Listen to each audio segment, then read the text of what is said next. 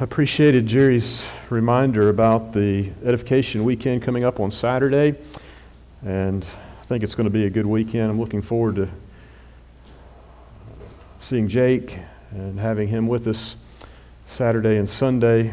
Jake is the preacher for the Piedmont Road congregation where I was at. He came, trying to remember, I think it was September of 2019, and so I worked with him from September to December and enjoyed our time together. He came down to be a co-worker with me and to focus his attention on our education program. And then when I left, he decided that he wanted to be back in the pulpit, and the elders were happy to have him there, and so they transitioned him into the pulpit, and they've recently hired someone to fulfill more of an education role where he was serving. And so I'm looking forward to him joining us. He's a good guy, good preacher, good sharer, and an encourager. So I think we'll enjoy our time together. I would say that on this weekend, if we could, and maybe this is something we could do going forward, we could solve the issue of the mighty gulf that is fixed betwixt us. There is quite a gulf here and here, and it's like that every week. It's not just today, it's always that way. And I think that especially on an edification weekend, we could pretend like we liked one another, and we could get a little closer together, and I think maybe it would be good for us. I know that I would enjoy that, and I think it's always easier for the speaker not to feel so far away from us. I'm going to invite you to open your Bible to Ecclesiastes chapter 11, and we're going to look at this entire chapter tonight, just 10 verses.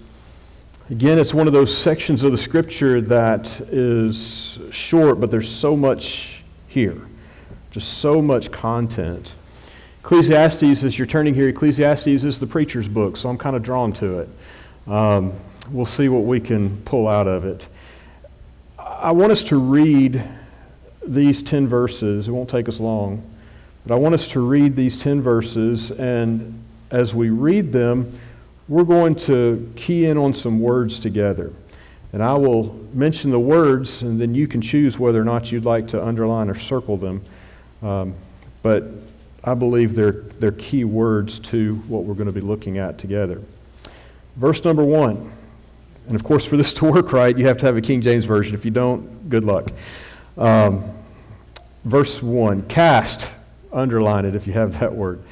Cast thy bread upon the waters, for thou shalt find it after many days. Give, there's another word to underline, a portion to 7 and also to 8, for thou knowest not what evil shall be upon the earth. If the clouds be full of rain, they empty themselves upon the earth. And if the tree fall toward the south or toward the north, then the place where the tree falleth, there it shall be. He that observeth the wind shall not sow, and he that regardeth the clouds shall not reap. As thou knowest not what is the way of the Spirit, nor how the bones do grow in the womb, or her that is with child, even so thou knowest not the works of God who maketh all. In the morning sow, underline that word, in the morning sow thy seed, and in the evening withhold not thine hand, for thou knowest not whether shall prosper either this or that, or whether they both shall be alike good. Truly the light is sweet, and a pleasant thing it is for the eyes to behold the sun. But if a man live many years and rejoice, circle that word, rejoice in them all, yet let him remember the days of darkness, for they shall be many. All that come is vanity. Rejoice, circle that word, O young man, in thy youth, and let thy heart cheer. Circle that word.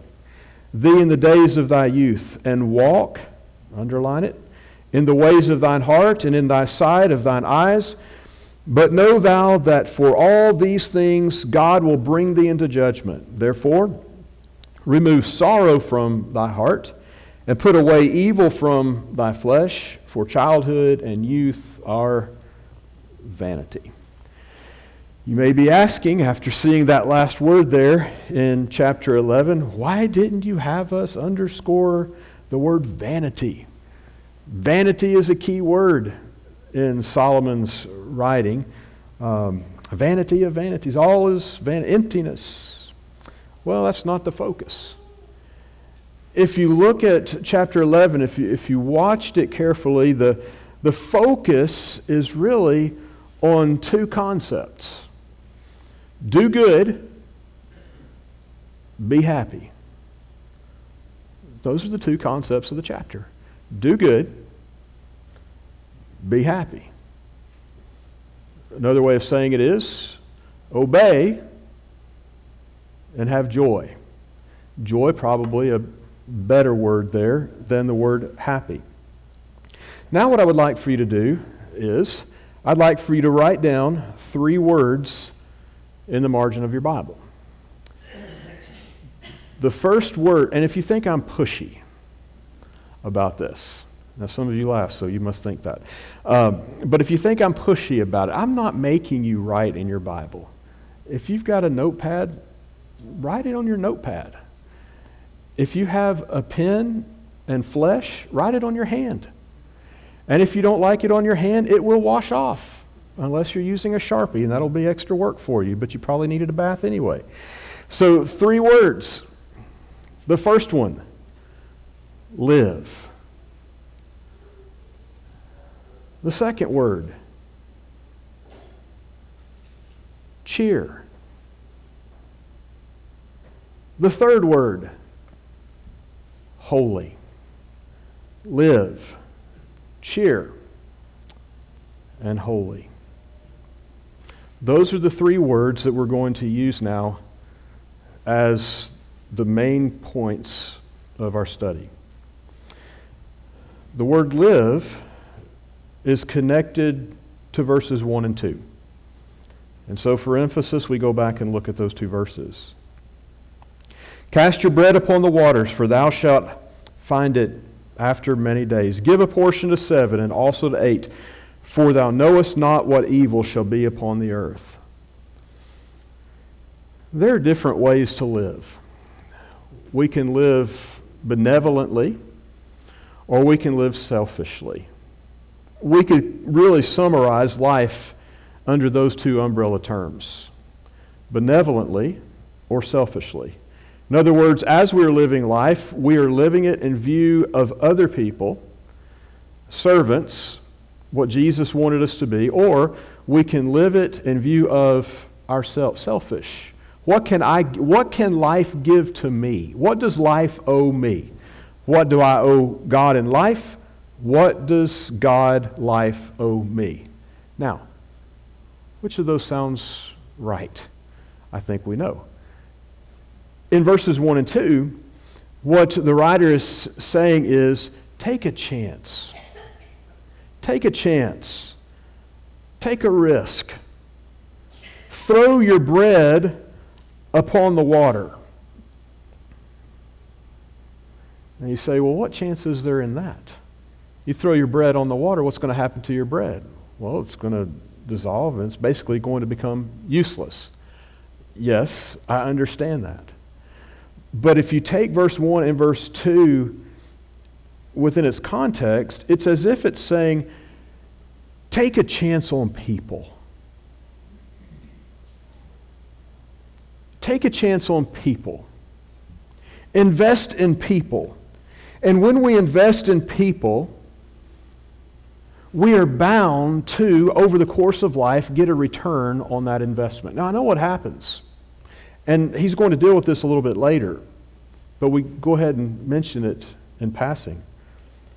But I know what happens. And what happens is we make an investment in somebody, or maybe in a group of somebody's, and we don't see an immediate return on that investment. People, they let us down. And they always will. Right? It's going to happen.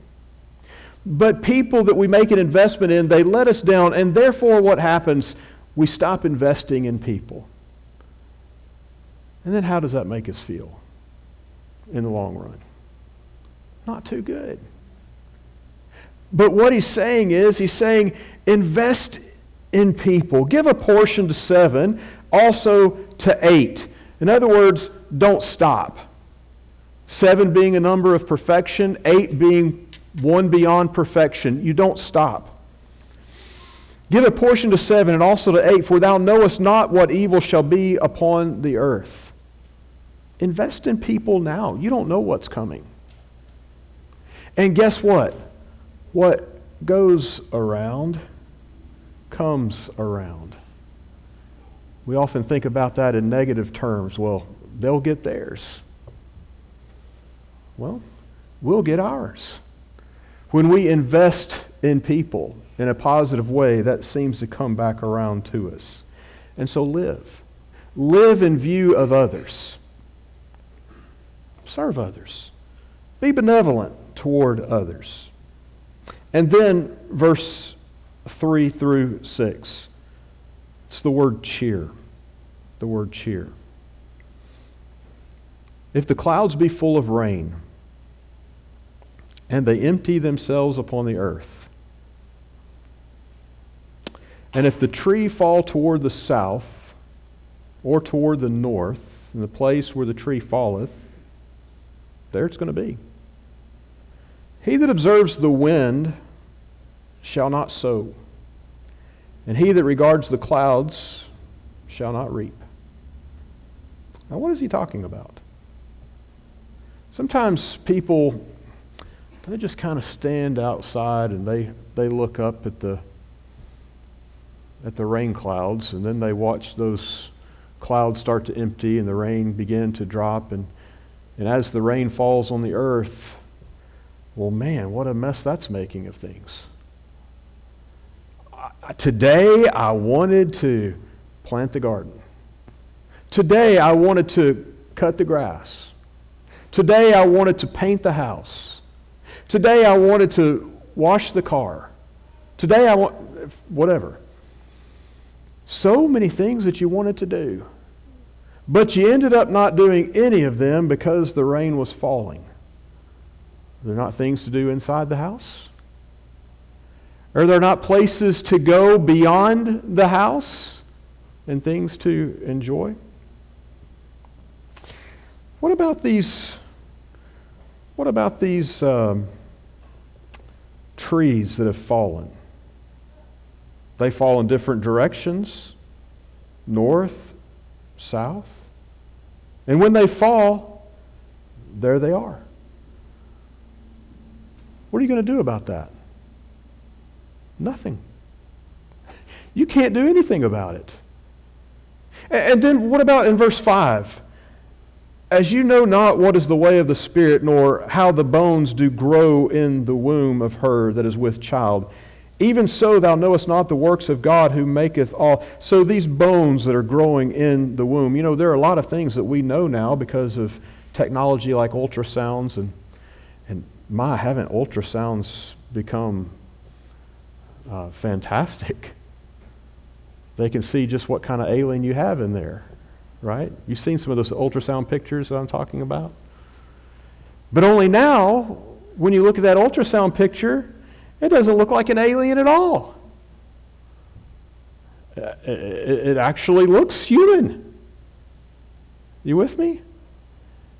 You see some of these pictures and they post them on Facebook, and it's like, wow, that's pretty amazing. We can see all of the details. And we can know a lot about that child growing in the womb, but we can't know all of those details. In Psalm 139, it's no wonder the psalmist there said that we are fearfully and wonderfully made. Wonderfully made. Can you explain all of that? No. Don't have to. It just is. Even so you know, not the works of God who maketh all. Reminds me of something that Job wrote. Can you, by searching, find out God? Can you find out the Almighty unto perfection? No. You can't completely understand all that there is to understand about God. And that's okay. And so, in verse number 6, because some things just are, in the morning, sow your seed, and in the evening, withhold not thine hand, for thou knowest not whether shall prosper either this or that, or whether they both shall be alike good. You don't know how everything's going to turn out. You can't explain everything that's going on in your life. You can't explain the difficulties and the challenges. All you can know is that they're there. But don't let those things keep you from investing in life. It's raining. The clouds are covering the earth. There are trees all over the ground in the way. I just don't understand, God, how life works. So therefore, I'm just going to go sit in my room and I'm going to close the door and I'm just going to watch television. And I'm going to sit and sulk and pout. And I'm going to say to myself, I guess this is the best there is. No. Sow your seed. Invest in life. What we see in verses 1 through 6 here really are rules for all people when it comes to living. Invest in people. Live life. Be generous, we might say, verses 1 and 2. Don't delay in doing what you know you should and could do, verses 3 and 4. Don't try to understand all of the workings of God, verse number 5. Just keep on sowing your seed, verse 6. But now we come to verse number 7. Verse number 7 is both the words cheer and holy. Truly the light is sweet, and a pleasant thing it is for the eyes to behold the sun. But if a man live many years and rejoice in them all, yet let him remember the days of darkness, for they shall be many. All that cometh is vanity. Oh, there are dark days. And it seems like there are many of them at times. Oh, but the sun is still shining. And there are so many days worth rejoicing in. Don't forget about those. And so, verse 9, young man, rejoice in your youth. He shifts gears from talking about general rules for living to specific rules for living as they relate to young people. Rejoice, O young man, in thy youth, and let thy heart, young person, cheer thee in the days of thy youth, and walk in the ways of your heart, and in the sight of your eyes. Does that not seem, if you're a parent especially, I think, does that not seem a little bit counterintuitive to what we try to teach our children? I mean, just a little bit. Let me read that again. Walk in the ways of your heart, young person, and in the sight of your eyes. Young person, just follow your heart. Do what makes you feel good. What you see that makes you happy, just do what makes you happy. Does that not strike just a little bit odd, just a little? I mean, not completely, but just a little bit. Does it not seem just a little bit odd? It's almost as if we're saying, kind of throw out wisdom and throw out judgment and throw out knowledge and just do what makes you happy. Go for the gusto. And yet that is precisely what the writer is saying. The inspired writer is saying, young people, rejoice, be full of cheer, walk or do, act, engage, do what makes you happy. Do what you want to do. Young people, you're thinking, this sounds fantastic. And you're going to go back home and say, the preacher said, I'm just going to do whatever makes me happy. And the parents are thinking, thanks a lot, preacher. Now I'm really in trouble. But, contrast. Know thou that for all these things God will bring thee into judgment. Oh, man. So I can't, you tricked me. I can't really do what makes me happy. I can't really do what I want to do. No, that's not what he's saying. He is genuinely saying, you do what makes you happy. Just remember that what you do that makes you happy is going to follow you. It's going to follow you. It's going to follow you around this life. It's going to follow you into college. It's going to follow you into job. It's going to follow you into your relationships.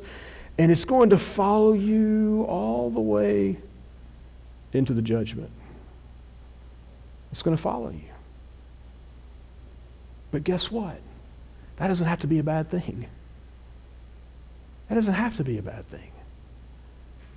I really do believe that young people need to do what this passage teaches. You say, well, I do too, because it's in the Bible. Well, what does that mean? I really believe that young people need to live their lives investing in other people. And in living their lives, investing in other people, I think they should do what makes them happy. But in living their lives, investing in other people, doing what makes them happy, must be in alignment with God's will for their life. It has to be. Because we will stand before the judgment and give an account of everything that we've done in the body. That's why Paul's words are not just for old people, but they're for all people. For we shall all appear before the judgment seat of Christ, that every man may receive the things done in the body according to that he hath done, whether it be good or bad. Every person. It says man there, but it's a reference to everybody. To men, to women, to young men, to young women. We're all going to be there. We're all going to stand before the Lord, and we're all going to give an account of what we said and what we did. All of us. And you may be a young person that appears before the judgment because we don't know the Lord could return just like that. And you might be a young person when the Lord returns. You're going to give an account. Or you may be an older person when the Lord returns. You're going to give an account. Or you may be in between. You're going to give an account. Know that for all these things God will bring thee into judgment. Therefore, remove sorrow from your heart. Just a note of the study. Therefore, Going back to this idea of rejoicing, being full of cheer, walking in the ways of your heart and the sight of your eyes, with the understanding that you are doing those things that you want to do that are pleasing to God, and that there is no fear for you in standing in the judgment. Therefore, remove sorrow from your heart and put away, this is really interesting, put away evil from your flesh. That's talking about pain. In fact, your translation may use the word pain. It's probably a better word here. And put away pain from the flesh, for childhood and youth are vanity. Speaking specifically to young people, your youth is not going to last very long. You're not going to be a young person forever. I'm sorry to break that, but it's just the truth. It won't last very long. And so if we are experiencing as a young person, or even someone who is older, if we're experiencing pain, then we do to the very best of our ability what we can do to remove it. Because pain is a hindrance from us in being able to live a life that brings us joy and happiness. And if you're an older person who struggles with chronic pain, you could say something to a younger person who doesn't know anything about pain, how true that really is. Or if a younger person who perhaps is born having to deal with chronic pain from birth on, ask them what it's like to be hindered by their pain. And so as much as is humanly possible, try to remove that from the flesh. I think God wants us, based on this passage and others, I think God wants us to do things that are within our power to remove pain. Could be a physical pain. It could be a mental pain or emotional pain, something that decreases our life satisfaction. I think God wants those things to be removed so that we can not only be happy, but probably serve Him more effectively. All right, let's put it all together.